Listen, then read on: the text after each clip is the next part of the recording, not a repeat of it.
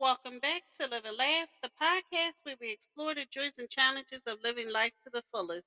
Our goal is to inspire you to embrace each moment with a positive attitude. So sit back, relax, and let's start living and laughing together. Today, I want to talk about changing the way you feel. Changing the way you feel can be a challenging task, but it is possible with the right mindset and techniques. Here are some strategies that can help. Identify and challenge negative thoughts. Negative thoughts can contribute to a negative emotion.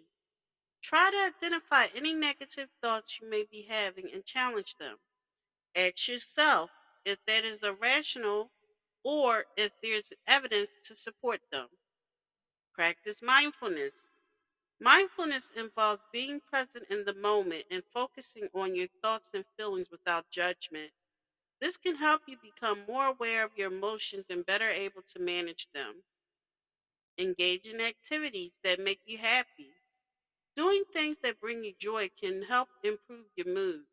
Whether it's spending time with loved ones, practicing a hobby, or exercising, finding activities that make you feel good and make time for them. It's important to remember that changing the way you feel takes time and effort.